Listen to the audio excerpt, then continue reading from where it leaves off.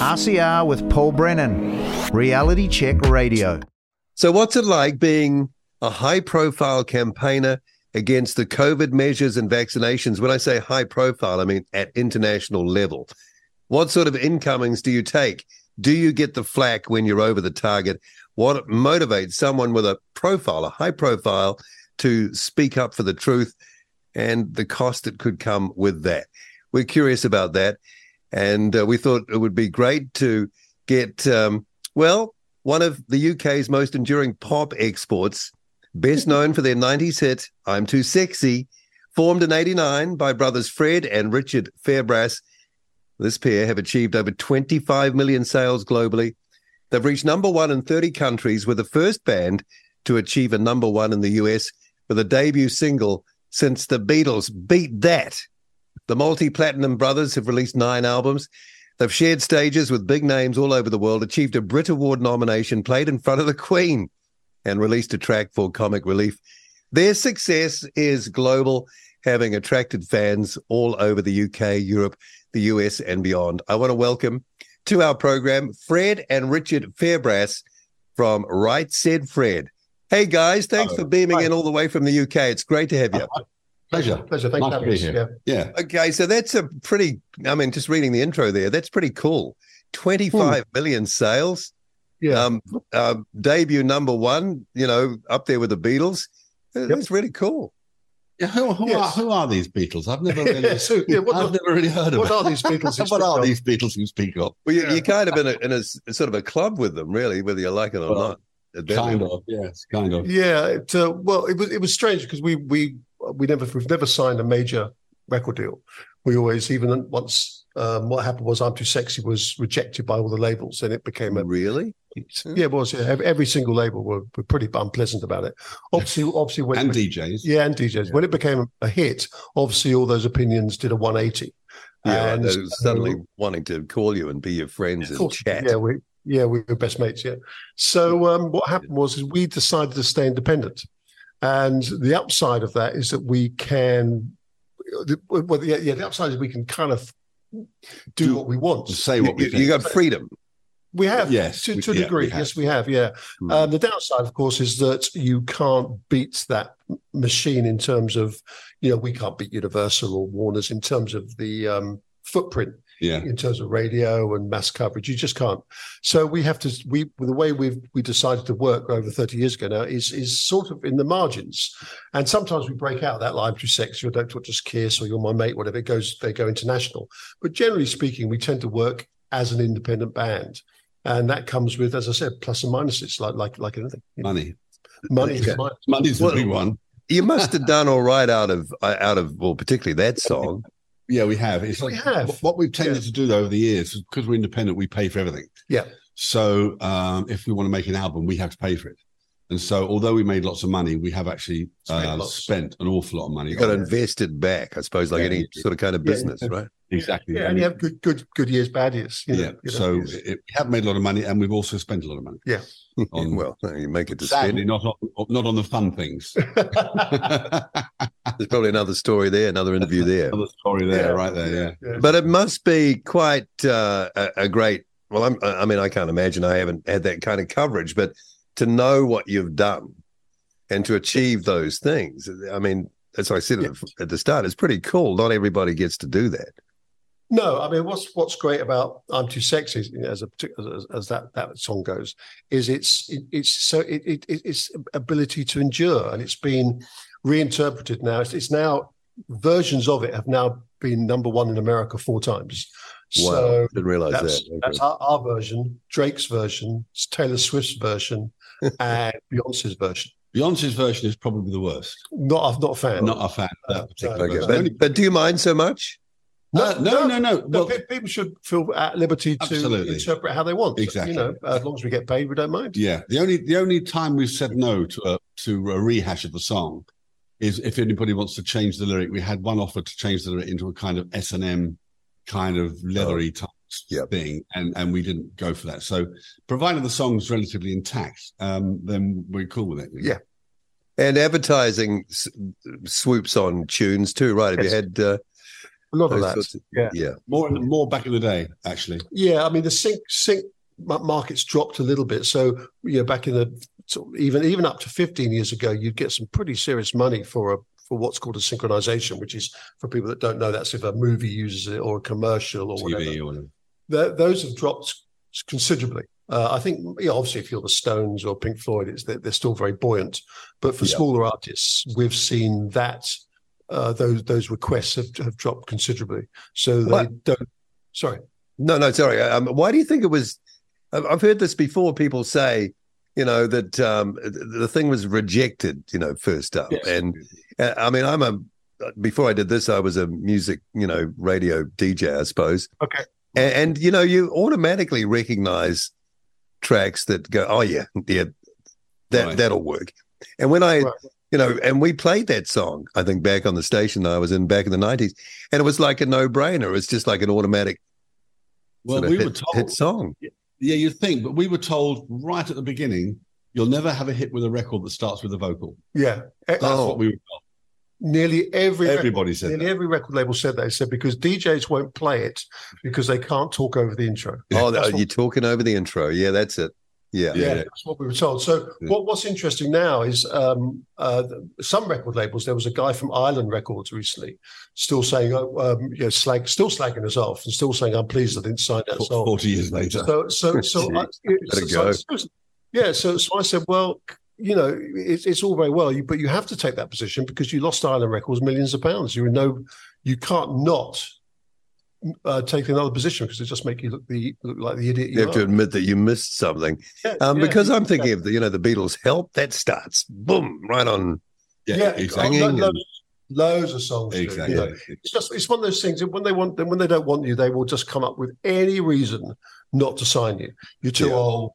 You're too young. You're too fat. You're too skinny. You're too white. You're too black. It doesn't matter what it is. They'll come up with some bogus reason not to sign. It's happened to everybody. It happened to Sinatra.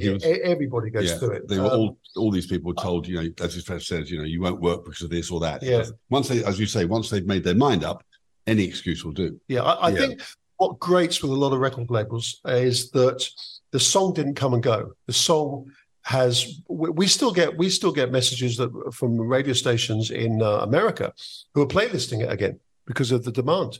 So I think what hurts with the record labels is they pass on the song not just because it was a hit, but it's turned into an evergreen. And when we're long gone and forgotten, someone somewhere in the world will be playing that track. And that's an epic fail if you're an executive, right? To miss that. Yeah, you've got to explain that to someone why you weren't so much of a genius. It's like the guy at Decca just before the Beatles broke saying that bands that play, guitar bands are over. Yes. It's that kind of misreading. And also, the truth is that punters know an awful lot more than record companies give them credit for. Audiences are way more adventurous. Accepting and adventurous than record labels. Yeah. Record labels are instinctively conservative. Yeah, they are. Yeah. Risk averse. They are. More so now, actually, than they ever were. Yeah, I mean, we have we have been offered. Just before 2019, we were offered a major deal by a label, and we were talking to them, and they haven't learnt from their mistakes. They haven't learnt about how. They still think about, well, we had one record label email us and say, well, we've got this song. We all we want is a summer hit. And I said, that's not enough for us. We don't just want a summer hit. Yeah, that was their thinking. And I think it's extraordinary. They haven't learned. They would still rather sign some idiot boy band or girl band than find the Police or Pink Floyd. That's where the money is. Yeah, which is obviously, Yeah, I saw Gene Simmons. I think he was talking to Dan Rather recently, and he was saying, that era is gone. No one can make really any money out of this anymore. The Hendrixes, the Beatles, he rattled them all off. I saw that. It can't exist in the ecosystem that is here now. But no, I don't. I mean, first of all, I personally, I find Kiss a bit ridiculous, but and he's even more ridiculous. Yeah. Well, I get you on that, but So they to me were just a project band, I didn't. I never saw. I never got it. So I don't really. We used to have our own radio show up to a few months ago, and we're too busy to do it now. But what I found interesting was discovering bands, and there are lots of little bands out there making really, really good music. And they are creating them, and they are creating a revenue for themselves. Now, it might not be; they might not fill stadiums, and they might not do that sort of business without a major label support. But you've got people like Tom McDonald, High Res, High Res the rapper, Jimmy Levy, 5 Times August, all doing pretty decent business one way or another, and they're small, cottage industries, really. I mean, Tom McDonald regularly posts online the offers he gets from major labels because his numbers are so high, and he just posts them online and say, "I don't need you, man.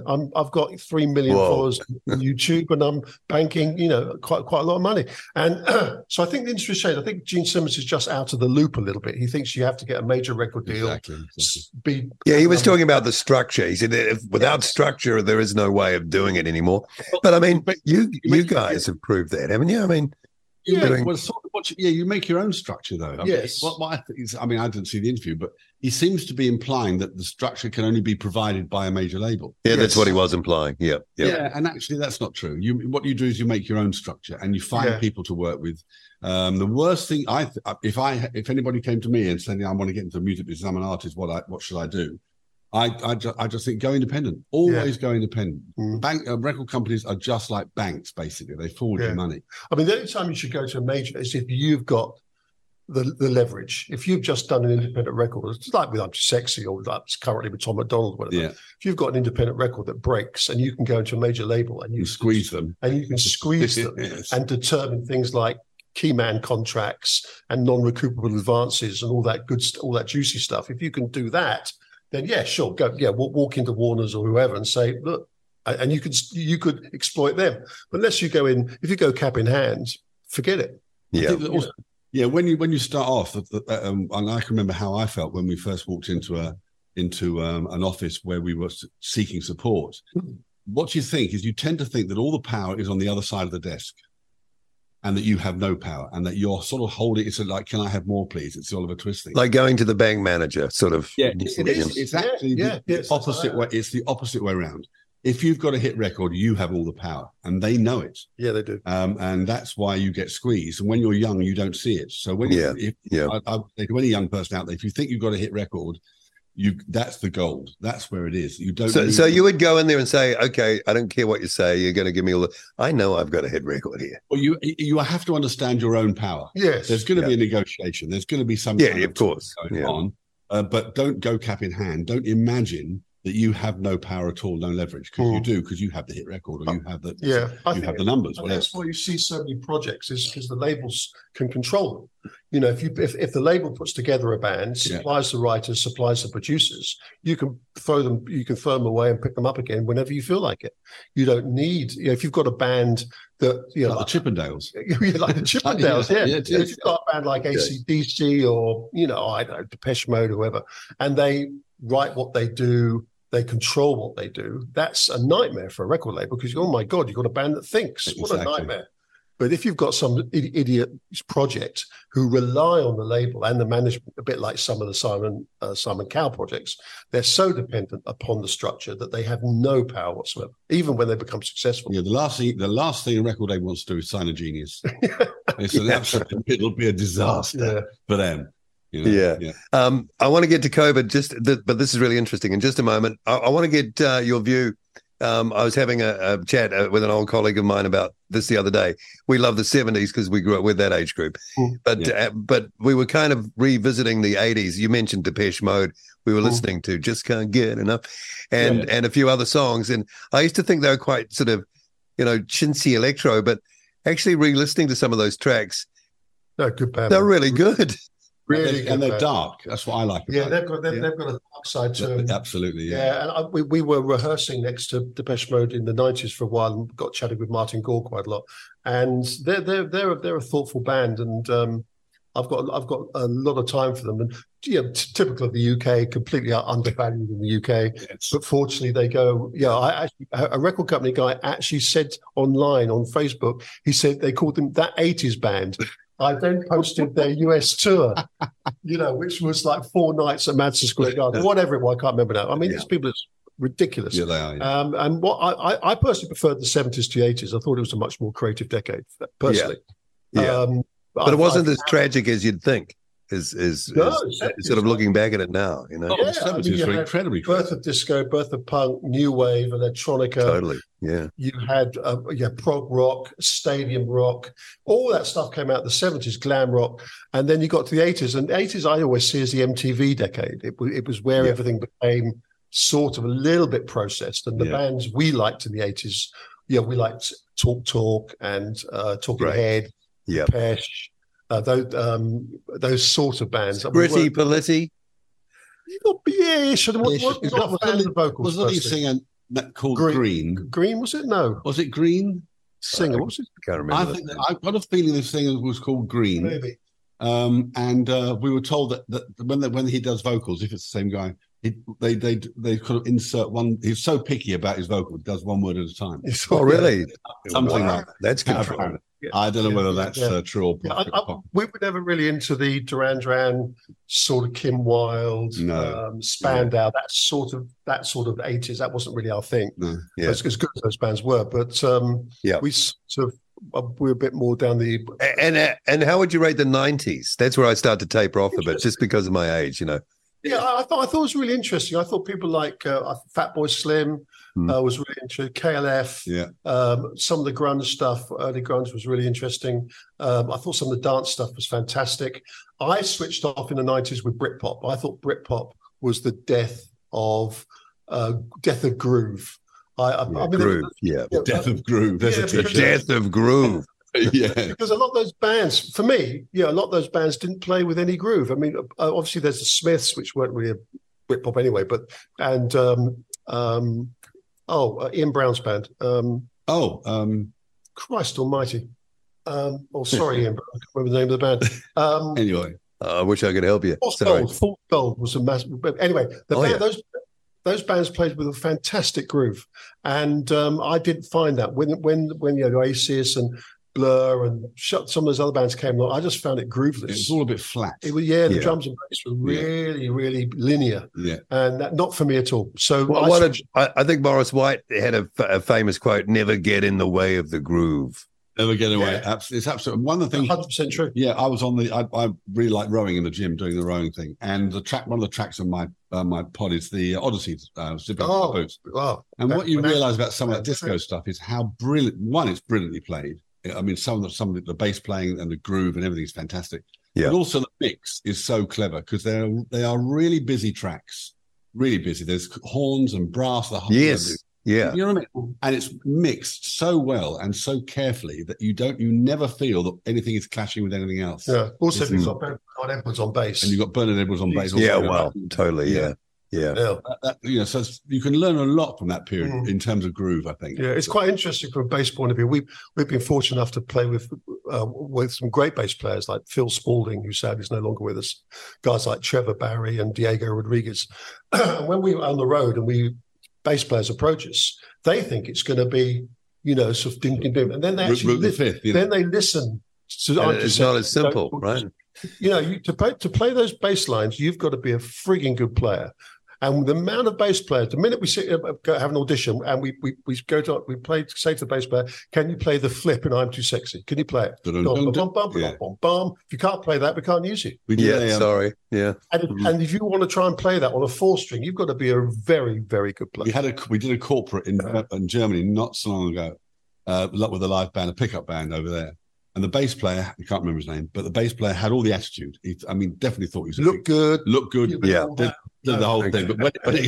But when it came to that flip thing, it was it was just Forget it. Whereas- Not going to happen. Yeah, and Doctor's Kiss, those octave runs and Good bass player. Well, Phil was a great bass player. yeah, and you've got to be a good player. So it's really interesting when we come across players because we don't have many friends in the music industry. Any? Yeah. Oh no, one or two. No, we've got Any. some, but yeah, but we aren't. We have very little respect from other musicians. They kind of just think we're sort of a project or something, even 30 years later. Yeah. And so there's quite a lot of snobbery in it. Not so much outside the UK, but I'm talking about the UK music industry, and it's quite interesting. But when you get together with players, you say, well, we need that, or particularly with drummers, well, you've got to copy that. Particularly in Dickey Dippy, and Chuck Sabo does an absolutely extraordinary drum take on that. And it's players are surprised how difficult some of the stuff is to play. And as you say, sit on the groove. You've got bass and drummer who know what they're doing. Everything is a walk in the park. It doesn't matter what you put on top. Yeah. Well, I wouldn't say that. You know what I mean. I'm glad you said a good thing about disco because I love disco. it was sort of kind of naff for a while, for want of a better description or word. But some of those productions, like you say, are works of art. They really are in every sense. I mean, Nile Rodgers, listen to Chic stuff. Listen to some of the Sister Sledge. Yes, Sister Sledge, Pointer Sisters, the early Giorgio Moroder stuff. I mean, I remember we used to run a record. I Feel Love. Oh my golly! Well, we used to run a record label in LA with a guy called David Levine, who sadly is no longer with us, and he was a founder member of Casablanca, where they signed. Her label. Yeah. And he was saying when they heard that record, they were sat in the A&I. He said, "We'd never ever heard of a record like this." Ever. I would have listened to that song about. Don't worry, we'll get to COVID, but this is really interesting. I listened to that song under headphones, actually, pretty loud, a couple of weeks ago. And I've heard it so many times. I just still can't believe it. It's a brilliant record. It is. Absolutely. And the way it builds and all the little stuff going on, the way it's mixed out stereo, it's so fat and wide. Yeah, it is. But a lot of those records are. I mean, you look at Frankie Relax. That is with really great records like that, people stop listening because it's so famous. Yeah. But if you go back to Ground Zero and listen to it as if it's the first time, they're remarkable records. Yeah. And also, I have really good memories of those tracks when I was going to clubs in town. And when you hear Relax, you suddenly remember the club you were in and who you were. Right. It gives you a location. It gives you a location. Exactly. It's like mown grass. You remember where you are when you smell it. I love that 9-minute mix of Two Tribes. That really long one. It's brilliant. I mean, it's whoa. Anyway, okay. So, given that a lot of musicians, a lot of bands have been in these record company structures, something like COVID comes along. All right. Yeah. And where does that leave an artist in that situation? So their conscience is telling them something. They don't like what's happening. They've got a lot of pull, when they say something in public, but they got a straitjacket on, kind of, haven't they, in that situation? Well, I think they have. I think it's difficult. You have to be a little bit understanding of those artists who they might have a wife and kids, and the only way they can put food on the table is by going out and doing shows, and the only way they can do a show is to get jabbed. I sympathize with that position, particularly if you're not a writer. We were lucky in as much as we were writers, so we could not pull back from live. We actually stopped from playing live for 2.5 years because the income still rolls in. Income still rolls, but if you're a performer and not a writer, and you only get paid every time you perform, you were on a cleft stick, basically, because you either had to stop working and go and stack shelves or something, or you bit the bullet. Yeah. And the trouble was that the big pharma are now saying nobody forced you to get a jab, which is that's what they're saying here too. Which is absolute. Politicians are saying. But politicians are saying that. But what they did was they made life so unbearable for people who didn't. That for people of weak-willed people or people who were easily gulled. They took the jab and hell, we know one person who took the jab to go traveling, and now he's desperately ill. Yeah, so know a few in that situation as well. Exactly. It's so very sad. It's terrible. And what the politicians did, I know you've had your own pain with that dreadful horse-faced woman who has now gone. Fortunately, oh my God! Well, she's gone to Harvard University, and she's now preaching censorship and disinformation, and they will look after themselves. On to the next level. Somebody implied that she was a man. Yes, many times. Right. Yes, and can't possibly comment on that. Who knows? Same with Michelle Obama. It's like there's a bloke if ever I saw one. I have to say, I've never been close enough. Mike and Jack. Yeah. I've never been close enough. It wasn't. I mean, in our position, we didn't climb on the band, the sort of speaking out bandwagon consciously. We thought we lived in a country where people embraced different views. So we went to a couple of demonstrations, and it was only the reaction to our being there that made us think something weird is going on. Oh, okay. Yeah. That's what it was. It wasn't that we didn't think, we weren't automatically on board. Fred was probably more than me. But I certainly wasn't. And it's only when we went to demonstrations and we saw the reaction of people. Oh, ignore it. Sorry, that's our doorbell. Sorry, ignore it. The reaction of people like Piers Morgan and that lot, that we suddenly thought, actually, this is there's something weird going on here. And then when I heard the Build Back Better mantra being repeated, we had that here too, so it's everywhere. So and that's when I suddenly thought, somebody's made a call here. Somebody's made a phone call, and that's when it started to unravel for us. And then once we started speaking out, we just thought, well, actually, we've made more friends by speaking out than we would have done if we'd stayed silent. I've heard that said before from other people that they're sorry to jump in, but their friend group had completely flipped, and it was a kind of mourning over a short period for losing that.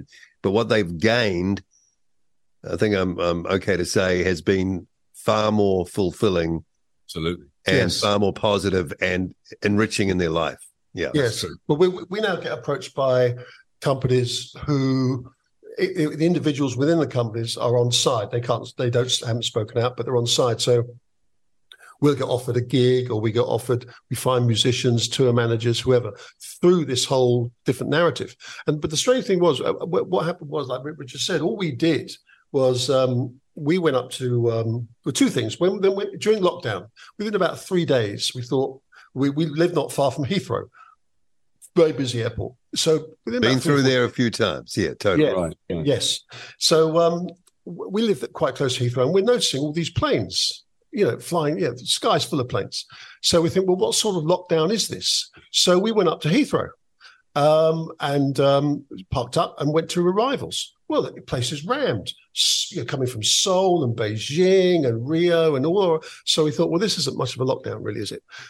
So then we just ignored the lockdown because we thought it was BS. So you had a lockdown going, yet people were coming and going. Oh yeah, from all over the world into Heathrow like nothing was happening. Absolutely right. Yeah. So we thought, well, this is all BS. So then we saw there was a march happening, or protest, whatever you want to call it, up in Trafalgar Square. So we went up there. We thought, let's go and have a look. We didn't go up to do anything. So we actually stood on the periphery. Trafalgar Square's got these little sort of concrete walls for sitting on, sort of whatever, around the perimeter. So we just sat on there and watched, and then the press spotted us. Right, so then they started. Okay. So then they started taking photos, and then the next day, people like Piers Morgan, the Daily Mail, quite a few actors and celebrities just lost their minds that we'd gone to this demo. So hit jobs. Here come the hit jobs, right? Oh yeah, it was a complete character assassination. They just went mental. It wasn't. Oh, that's interesting. Why did you do that?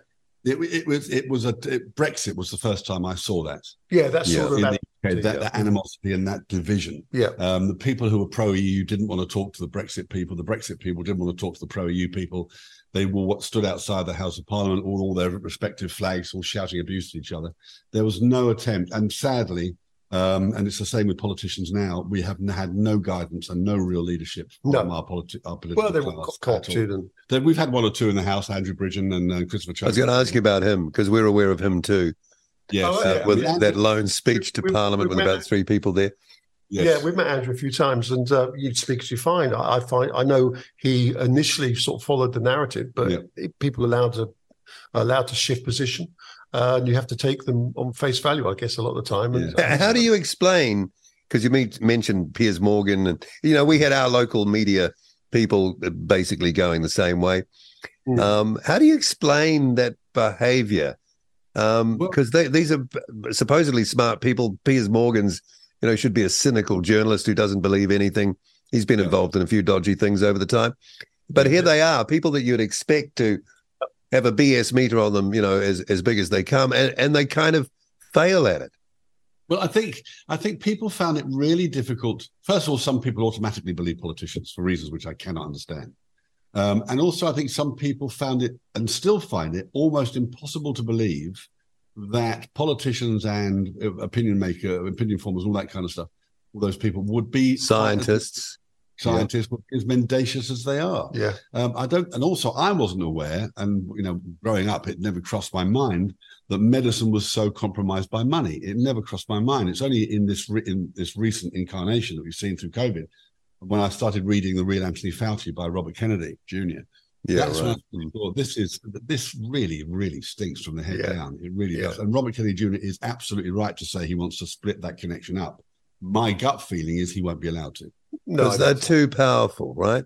I think they're too powerful. We'll see. We'll see. I wish him luck, but I'm not sure. I think that the power you're talking about also went through the mainstream media, because the lockstep was extraordinary. The lockstep hate against people, the narrative. And Piers Morgan is just a mouth for hire. Pay him enough money, he'll pretty much say whatever you ask him to say. And, right. I find that he's a contemptible individual. Now he's suddenly discovered the truth, apparently, which is hilarious. And I think...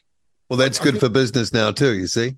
Exactly. They all they do is it's that thing. They just follow the narrative, and they suddenly say, "Oh, that's shifting. I better go there." There's very little consistency, and I mean, from our position, we've never been that embraced in the UK. Really, not. I don't know. The audiences are great, but I mean by the media and by the music business, we've always had a slightly fractious relationship, and that COVID just absolutely exacerbated that. We were just we were just turned into a pinata. They just came after us. I personally couldn't understand why people weren't more cynical. That's what really, really surprised me. And the other thing that surprised me was the degree to which the entertainment industry, music and the arts generally, covered itself in shame. I mean, it has been absolutely appalling. You get one or two people like, Eric Clapton or Van Morris who's speaking out, but Ian Brown, but you can count them on the fingers of one hand. And you have some people like Paul McCartney go and get the jab. You have Bruce Springsteen, Elton John. These people have been. So those two were promoting it, were they, or urging? Oh, yeah, absolutely. See, it's hard to get beyond that. I'm sorry. Paul McCartney said, "Be cool, get the jab." I don't listen to anything. Extraordinary. I mean, Elton, what it proves is that you can be a really talented songwriter and a complete git.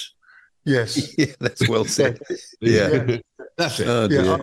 It's that simple. I think what's interesting is if you look at the genres, just moving forward to sort of where we are now, rap has stood up and taken account for itself. Right. Country music is speaking out. Rock music, nothing. What's interesting about a lot of rock bands, they give it all this and the attitude on stage. They've got no attitude. They're just cowards. They're just corporate types. Yeah. I mean, apart from Dave Mustaine for Megadeth, I can't think of a single artist. I mean, all these other, so-called rebels. Certainly look at some of the punk guys. Look at the Damned, who did a poster wearing masks. Or Stormzy. Yeah, he's been quiet. Yeah, I think well, those things don't age well, do they? No, they don't. No. I mean, what we find really interesting is that we're sort of in this twilight zone. We live in this, as Right Said Fred, because the people that believe the narrative really don't like us. The people who don't believe the narrative also don't like us because and the reason they don't is because their heroes didn't speak out. Oh, so okay, So they're left with Right Said Fred, and they hate it. Yeah. So Liam Gallagher hasn't, or Robbie Williams or Stormzy, the usual suspects who have an opinion about everything. They haven't spoken out about COVID. So it really messes with people's thinking, doesn't it? It does. So they're in this horrible position of, bloody hell, we're left with Right Said Fred. Yeah. They're the band that recorded that horrible song, I'm Too Sexy. It really pisses them off. It also has nothing to do, none of this has anything to do with being a doctor or knowing anything about vaccines or knowing anything about what's in it or what it can do. It's nothing to do with that. It's all to do with freedom of choice. It's all to do with think for yourself and don't necessarily run with the herd. Yeah. You know, if you see a whole load of sheep running down a narrow lane with being corralled by a dog into a truck. Yeah. For me, the one interesting sheep is the one that runs off on its own. Yeah. You want to follow them. That's the one to follow. Absolutely. Yeah. And, they killed Galileo for saying what he wasn't allowed to say back in the day. So you need to listen to the isolated voices, because very often they're the ones who are telling the truth. And sorry to rattle on, but my whole thing has been freedom of choice and freedom of speech. That's what has really that's always just been that's our position completely. That's our perennial position. Yeah. And what I found really interesting was the debate on abortion. We had Emma Thompson writing on her arm, "My body, my choice." Comes to the vaccine. Oh, that's all gone. That's all gone. Do as you're told. It's extraordinary. And people didn't seem to get that. I mean, it's so damn obvious. Yeah, exactly. The contradiction there. It's a serious contradiction. It is, yeah. But we've tried the mainstream media. That's all. They will. In all fairness, I shouldn't say that. Some of the mainstream media won't talk to us. But in all fairness, we did some promotion recently in the UK, and the BBC regional stations were fantastic. They were. We did about regional stations. Okay. Yeah, about 30. We did about 30 interviews with BBC Regional, which is why I'm not a supporter. In the UK, we've got this big thing: defund the BBC. I've heard of it. Yeah, I think it should be a subscription based, and you should be able to sort of pick and choose, because I would personally subscribe to some of their services. Right. So it's been quite interesting. Yeah, we get completely blanked by Sky as an example, and we get blanked by Talk TV or anything. We've been on GB News have been very cool. But GB News have been great. Daily Express have been great. Yeah. So there's certain newspapers have been fantastic. But we get attacked all the time by anything music related, like the NME attack us all the time. And so it's kind of weird. In this UK particularly, it's a strange little environment at the moment. But also, I mean, I don't know whether I had COVID. I don't remember. I fell over in the bath, cut my head. Oh, is this where you went to hospital?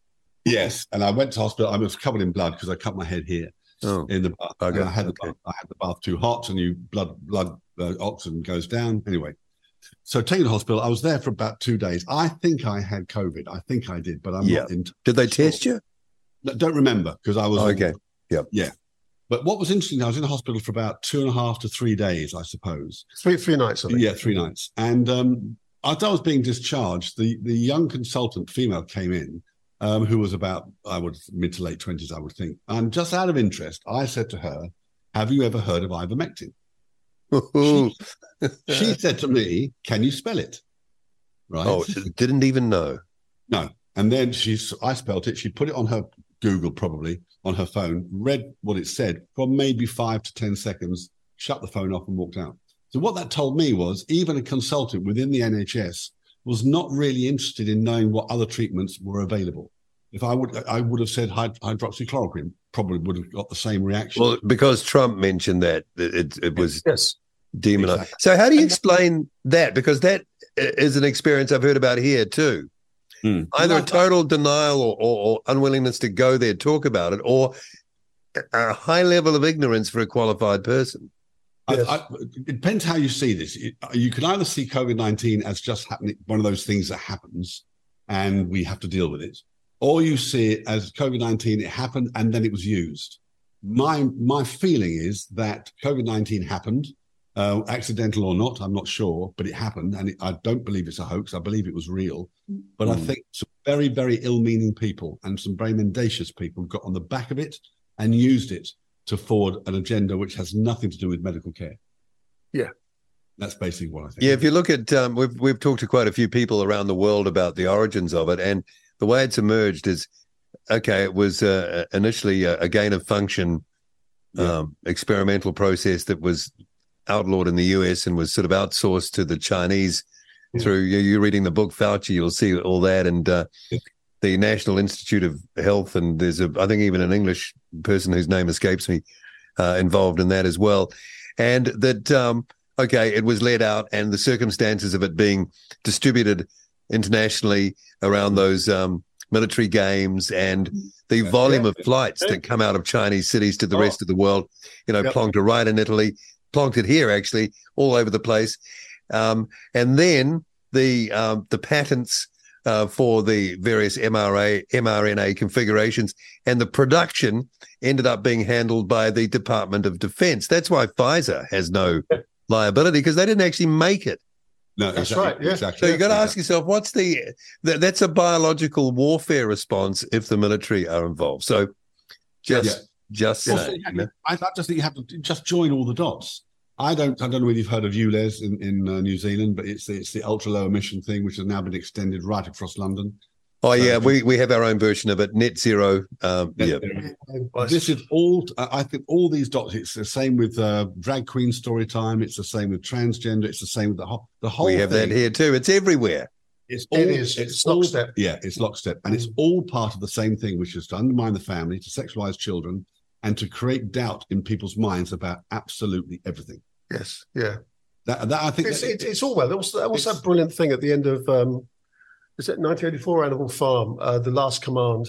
Yes. The final command was, I can't remember. You have to look it up. Sorry, you have to Google it yourselves. Yeah. But there's a great quote from it. Basically, I think it's don't believe what you hear, don't believe what you see, and something else. Yes. And that's where we are. And sadly, I'll fall into that trap. I find it very, very difficult to believe anything, particularly with AI now. I find it almost impossible to believe anything I see. You just, what am I looking at? You got to take a double take on everything. Yes, you have. Yeah. We'll probably get quite good at spotting those, actually. Well, I think yes, so. you do. Yeah, you do. Yeah, you do. That's true. What I think is interesting is there was a thing on. You probably heard of a guy called Neil Oliver. Oh yeah, we know Neil. Yeah. And I agree with almost 99% of everything Neil says. Although I'd like to see him with his feet on the street in London the next time we have a demo. Yeah, rather than in a studio or at home. Yeah. But that will involve me driving up to Stirling to actually physically see him. That might be a bit of a trip. But I think it's people just need to get to grips with the idea that, because people see it as just there's COVID there, and then there's ULEZ there, and then there's transgender there. It's actually all part of the same thing. And the Ukraine-Russia thing is interesting, because I think what Putin sees, whether you agree with him or not, he sees a cultural collapse of the West. Well, he said that. Yes, he has said that. Barefaced. He has. And I think there's an element of truth in that. And I think that the way he sees Russia, and I'm sure lots of Russians see it like this, they are determined to maintain their Christian foundation, their borders, and the culture that they believe in. And the trouble I don't know what it's like in New Zealand, but in the UK, we haven't had one leading politician, stand up and talk about believing in Britain, believing in the British culture, believing in British history. Not one. No, I think you're probably the same here. It's more about anything that's globalist. Exactly.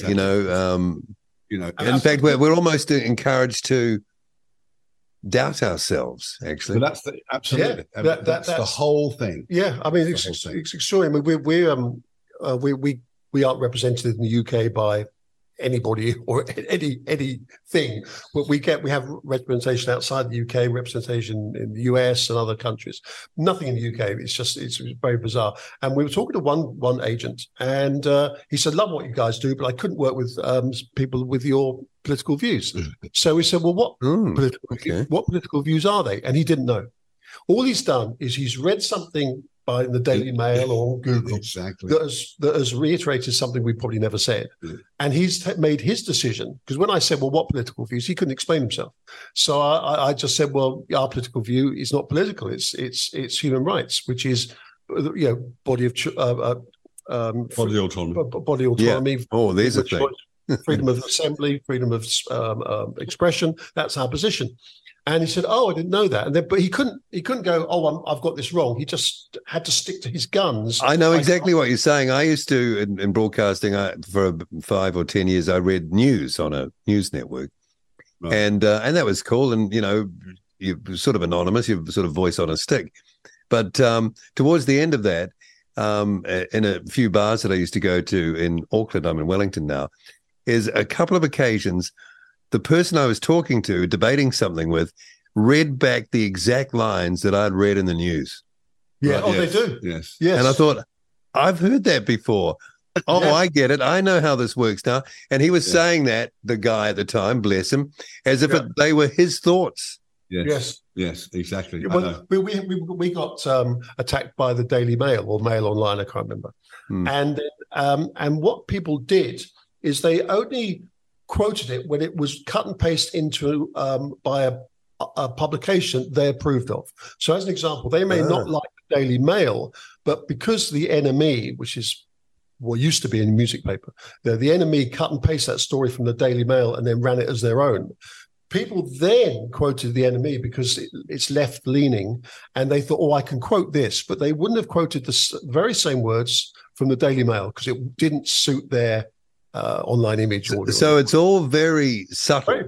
And you had I forget the name of the army division or something, but you had your nudge unit. We had ours here.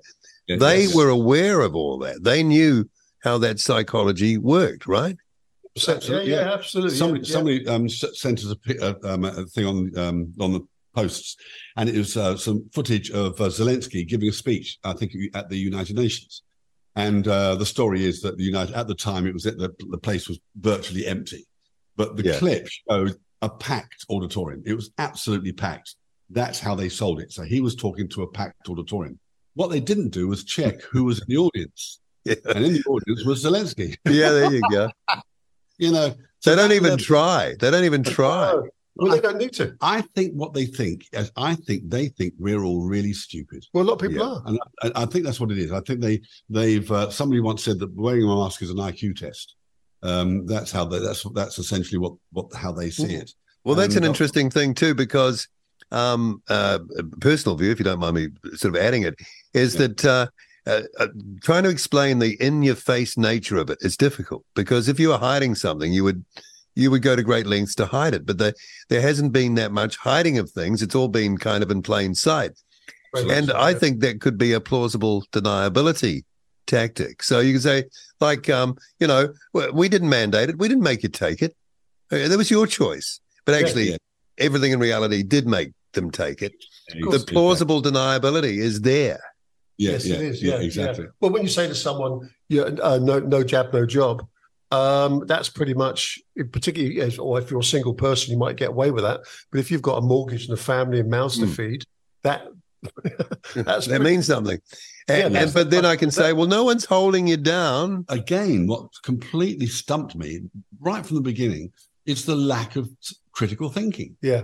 So, when you see somebody with a mask, the minute I saw somebody wearing a mask when they're walking down the Great Park, on their own in the open air with a mask on, first thing I think is, at what point in history has it been recommended that you rebreathe your own air?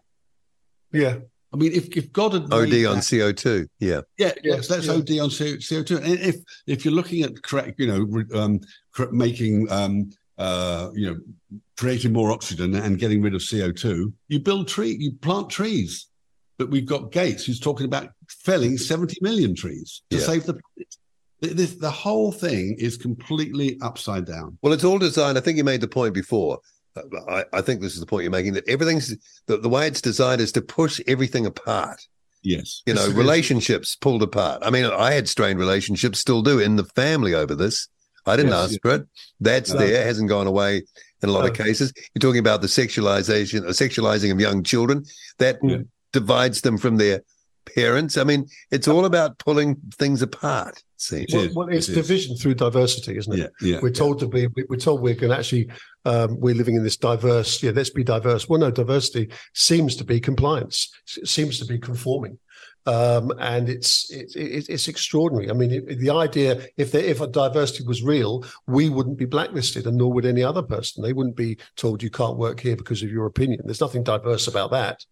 That's communism or fascism, whichever banner you want to put under it. But if you're stopped from working because you have an opinion, that is division. It's not diversity. Yes, if you go back in history over time, the struggle that people have endured to establish freedom of speech and the rights of women, and the right of minorities, all that kind of stuff. These people, some people were burnt at the stake for their beliefs back in the day. Turning in their graves right now. Turning in their graves. The speed with which we have forgotten those fundamental principles of freedom of speech, freedom of choice, bodily autonomy, and all that stuff. That's what staggered me, and the speed with which people like Sean Penn or whoever just became almost fascistic overnight. Well, Jennifer Aniston. These people were just awful people. And at no point did they say, "Well, it's your choice." If any artist or anyone has said, I'm vaccinated. Well, they don't have to even declare this, but if they did, they'd say, I'm vaccinated. You do what is right for you. Yeah, your choice. Yeah, your choice. Yeah, absolutely. But I didn't see anyone really saying that. I mean, it was extreme. Well, no, the people on our side, let me put it that way, were quite happy to say it's your choice. So I'm not going to demonize you for choosing to do it. That's your choice. But I didn't ever feel like I got that sort of break. No. And also, exactly. I mean, Canada particularly as a boy, failed Canada. What goes on in Canada now, and the Canadian Parliament standing and applauding a Waffen SS Nazi guy. I mean, Trudeau must have known. Oh, yeah, absolutely. It's division. It's meant to be divisive. The truckers and the bank accounts getting closed down, and the trucks being. I mean, it was just. It's only when you put it all together and you see some old clips and you see what madness was tolerated, that you start to think, actually this is, we're in the middle. It's just because bullets aren't flying through the air and it's a war. It's a war. It absolutely is. Would you go to the level? I've asked this of a few people because it comes up every now and then. Are we in some kind of spiritual war, like a good versus evil battle? Are we? We wrote. Well, our last single was called Spiritual War. There you go. And that's exactly what this is. It is a spiritual war. And I'll tell you, we're friends with a Franciscan monk who's a beautiful human being. And we were talking to him in 2020, just as this was all breaking. And he was about to leave for South America on Good Works mission. And we were chatting, what do you think this is? He said, there was no doubt in his mind. No. He said, this is good versus evil. It's the rise of Satanism. God will win. It's the rise of darkness against light. Light always wins. And he still believes that. He said we're going to have some horrible times ahead, but light will beat dark and God will beat. That's good to hear. That was his position. And he said that to us over 3 years ago now. Well, it's the deception, the level of deception. Extraordinary. It has been. Yes, and the fact that the vaccines were safe and effective. That's what they said. Well, but they knew they weren't. Well, today we have a mainstream journalist, Adam Bolton, TV journalist, and you've probably heard about the Russell Brand. It's following that for sure. Yeah. Okay. Well, I don't have a position on Russell Brand at all. But Adam Bolton said that what Ofcom should do, which is the body that oversees the regulator, broadcasting regulator. Yep. What they should do is close GB News down. Extraordinary. Wow. Yeah. Now that is the mainstream. That's the mainstream narrative. Who cannot stand what GB News are doing. Well, TV, that's all it is. Talk TV refer to GB News as hate speech station. Yeah. Hate speech station. Well, they're fully buying in then, aren't they? Because those are all the buzzwords: hate speech, misinformation, malinformation. Exactly. And if you I mean, it's the same. It's pronoun madness. You have to understand every gender, I mean, the whole thing is just complete madness. The idea that. And I had this debate with someone on Twitter, trans activist. I'm not quite sure what that is. But, and I said, well, I think everyone should be who they want to be, but you can't control perception. You can't control how people see you. You can't. And he said, well, it's all to do with self-identification. Well, you can identify whoever you want to be, but you cannot expect other people to see that. To understand that. Exactly. You can tell them to you're blue in the face. It doesn't mean they're going to get it. And it's extraordinary how we have this weird idea now that you must see me how I see me. Well, when has that ever happened? Which could change. Yeah. Exactly. Yeah, absolutely. Well, it does. On the identification, somebody asked, I thought it was a really, really good point. They were talking to somebody who believes in self-identification. And this guy was saying, I think you should be able to identify as whatever you want to identify as. And the interviewer said, well, okay, let's take that one step further. And at the primary school down the road, there's an egg and spoon race, and the oldest competitor is 11. If I wanted to identify as an 11-year-old, would I be able to compete? Of course. And the guy said, well, obviously not. Well, so it stops at that. Yes. let's just it's the failure of people to take the argument to its logical conclusion. And I just wish Christopher Hitchens was still around because what would he be saying about this? I think we can guess, but in his own way, Yeah. Well, reason would drive his decision. Reason and research would drive his decision. I don't think he'd go with a spiritual war though, because he was fiercely atheistic, wasn't he? He was. Yes. That's obviously everyone's choice. That's might have changed his mind though. You never know. Yeah, people do. I mean, he might be up there now. Yeah. Also, poor bastards, he said. What just came to mind is the brainwashing taken into every area. Do you remember the Kaiser Chiefs, or should I say Pfizer Chiefs, at the Isle of Wight Festival, where they let's hear it for Moderna, let's hear it for Johnson Johnson. That's so cringy. And then they encouraged the crowd to boo the unvaccinated. Well, that's like George Orwell's 2 Minutes of Hate, isn't it? It is. Yeah. 1984. And the Isle of Wight hosted that debacle.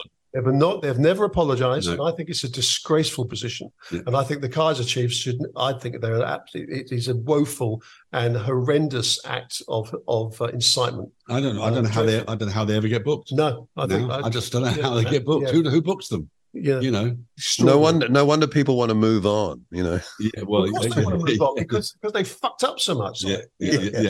No, it's true. Yeah, it's true. Yeah. But it's clear what the elites thought of the lockdown thing by Johnson's Partygate nonsense. Exactly. That and now we've recently seen this nauseating king of ours up at the jug-eared idiot up at the castle, quaffing champagne in the company of that other idiot Mick Jagger at the Versailles. Macron, Hugh Grant, and Hugh Grant, all these other. You can see what is going on here. These people, because they're rich and because they are in positions of power, they think they are better than you, better than me, and better than all the other working people in the world. They are not. It's elitism. It is. It's disgusting. It's repellent. It's very totally with you on that. Totally. Yeah. And our audiences as well. Telling everyone else net zero, although they've gone there in their private jets, and to tighten the belts. They've got lobster and champagne and come on. Yeah. Well, we're all eating bugs. Yeah. and liking it. Okay. And liking it. Yeah, exactly. Yeah. So would it be fair to, well, it's obvious you've sort of weathered any storm that might have come along. I mean, we look back at what you have been through in particular. So how would you sum it up? You're in a better. I feel like I'm in a better place, even though I've taken a few hits along the way. I think overall, yes. What I think is good. I think you sort of discover what sort of person you are. Yeah. That's what it tells you. Am I the sort of person that would say things that I don't believe for money? Or am I the sort of person that automatically believes what the authorities tell me? Yeah, because greed is at the bottom of this, isn't it? That's inescapable, isn't it? It's narcissism. Yeah, greed, narcissism, and gullibility. Well, fear of missing out, fear of loss, losing something. Your mortgage, you got to pay your mortgage, you got to send the kids to school. I know that's not necessarily nasty greed, but it's a material form of materialism, isn't it? It is. Yes, well, that's how they had people over a barrel. Yeah. Because if they, I mean, you've got that dreadful Mullins who used to run Pimlico. Oh, yeah. And he sold the company eventually, but basically you couldn't work for him if you didn't have the. Was he the plumber? Yes. Yeah, so I saw that. Yeah. Mullins, whatever his name is. Can't do that. John. Yeah. No, that's not John. No, I can't remember. No. But so I think that for some people who imagine just you're a regular plumber and you've got a wife and a kid. And your boss tells you, "What do you do?" Yeah, and it's cruel. It was wicked what they did. It was really, really wicked. Yeah. Particularly as when you look at these posts from doctors through the years.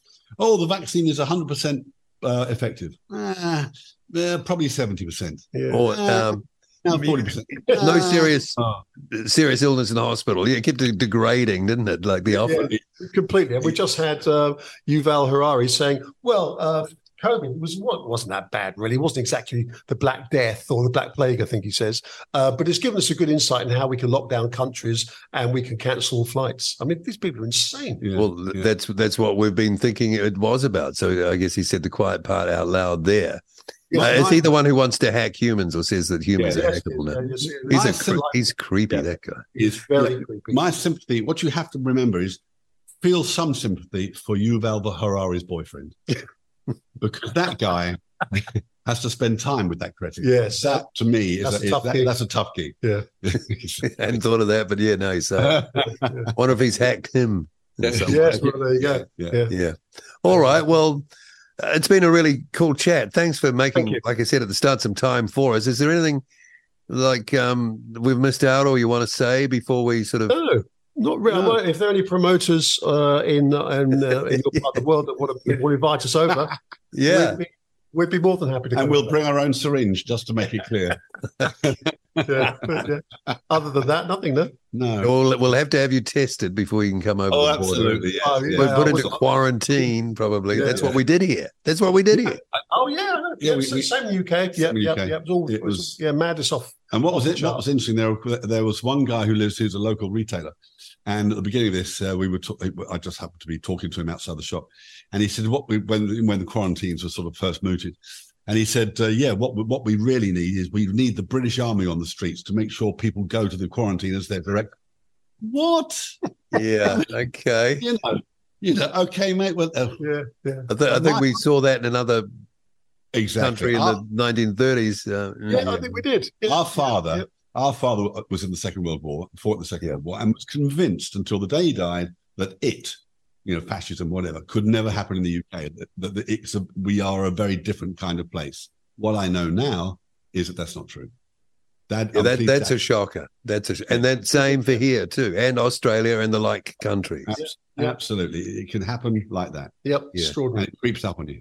And all those guys who went and fought, thinking that that's what they were doing, Oh, They weren't. was it for nothing? Was it for nothing? it wasn't for nothing at the time, but I think Yeah. over time it's shown to be nothing. It will look like that. It will look like Yeah, that, yeah. because we have Nazi sympathizers and CCP sympathizers in Canada and Yeah, they didn't go away, did they? They No, found they- just new places to be, and it's still there at a level. Yeah, Yes, it is. exactly. Yeah. I thought they're all in Argentina, but obviously that's not. No, true. they're not. They moved out of there. They moved out of You Argentina. got a better gig in the US, Operation Right. Paperclip or whatever. It's certainly Canada, by the looks of things. Yeah, absolutely. Absolutely right, Canada- yeah, oh, yeah. what a shame! Yeah, What a shame. Yeah, very sad. All right, Fred and Richard Fairbrass, thanks for coming on our radio station. Really enjoyed chatting with you guys, and thanks for standing up. We need to do that. Also, one thing I should mention is there's a movie out in your part of the world called River of Freedom. No, we've been promoting it. We've talked to the Good. producers, and we've been to Fantastic. the movie. Well, we'd just like to encourage everybody to go and see it. Have you And, seen it, or do you know you've seen the yeah, promo? I've seen bits. I keep every time I go back to watch it, my password runs out, so I've got to go. Okay. I've got to I get could you- talk to someone and probably fix that if you want me to. Yeah, that would be fabulous. And also, yeah. the other good movie to watch is Sound of Freedom. Yes. Yeah. Okay. Yeah. Child trafficking. That Yeah. was really good. But the Oh River yes, of I haven't seen that one. I've heard about that though. Yeah, good movie. Yeah, I mean, River that's sort of part of it too, isn't it? It is. But It is, the big picture, that is. Oh, absolutely. Yeah, The open it is. borders in America are all part of the I think a decision being made by people we don't elect and don't know to hollow out and destroy Western culture. Yeah. Yeah. And dilute dilute it. the Yeah. culture. Yeah. Yeah. Yeah. Well, you mentioned River of Freedom, and it's an We've got a interesting. song- We got a song called "We're All Criminals" in that film, so it's another good reason to go and see it. Oh, fantastic! Good to know. But that's been changing the thinking here. Regular Good. people, the normies we call them, have gone along and seen that, and many of them have gone, "Oh, okay, Good for them. I get it." And it's sort of gentle, but it's a nudge. It's Yes, kind of yeah. gentle, but it does have an effect. Yeah. Good. I'm good, pleased to hear that. good. Yeah, Yeah, I'm yeah. pleased to hear. I've got to And watch you've got a it. song in it. Yeah, we've got we're a song in a it. song called Yeah. "We're All Criminals." Yep. We just all need to keep thinking for ourselves. That's Yep. all it is. Okay. Yeah. Fred and Richard from Right Said Fred, thanks so much and all the best to you. Thank you Cheers, so much thanks, for having mate. us. Thanks very much. Cheers. Bye-bye. Cheers, mate. Bye-bye. Bye. Bye. RCR with Paul Brennan, Reality Check Radio.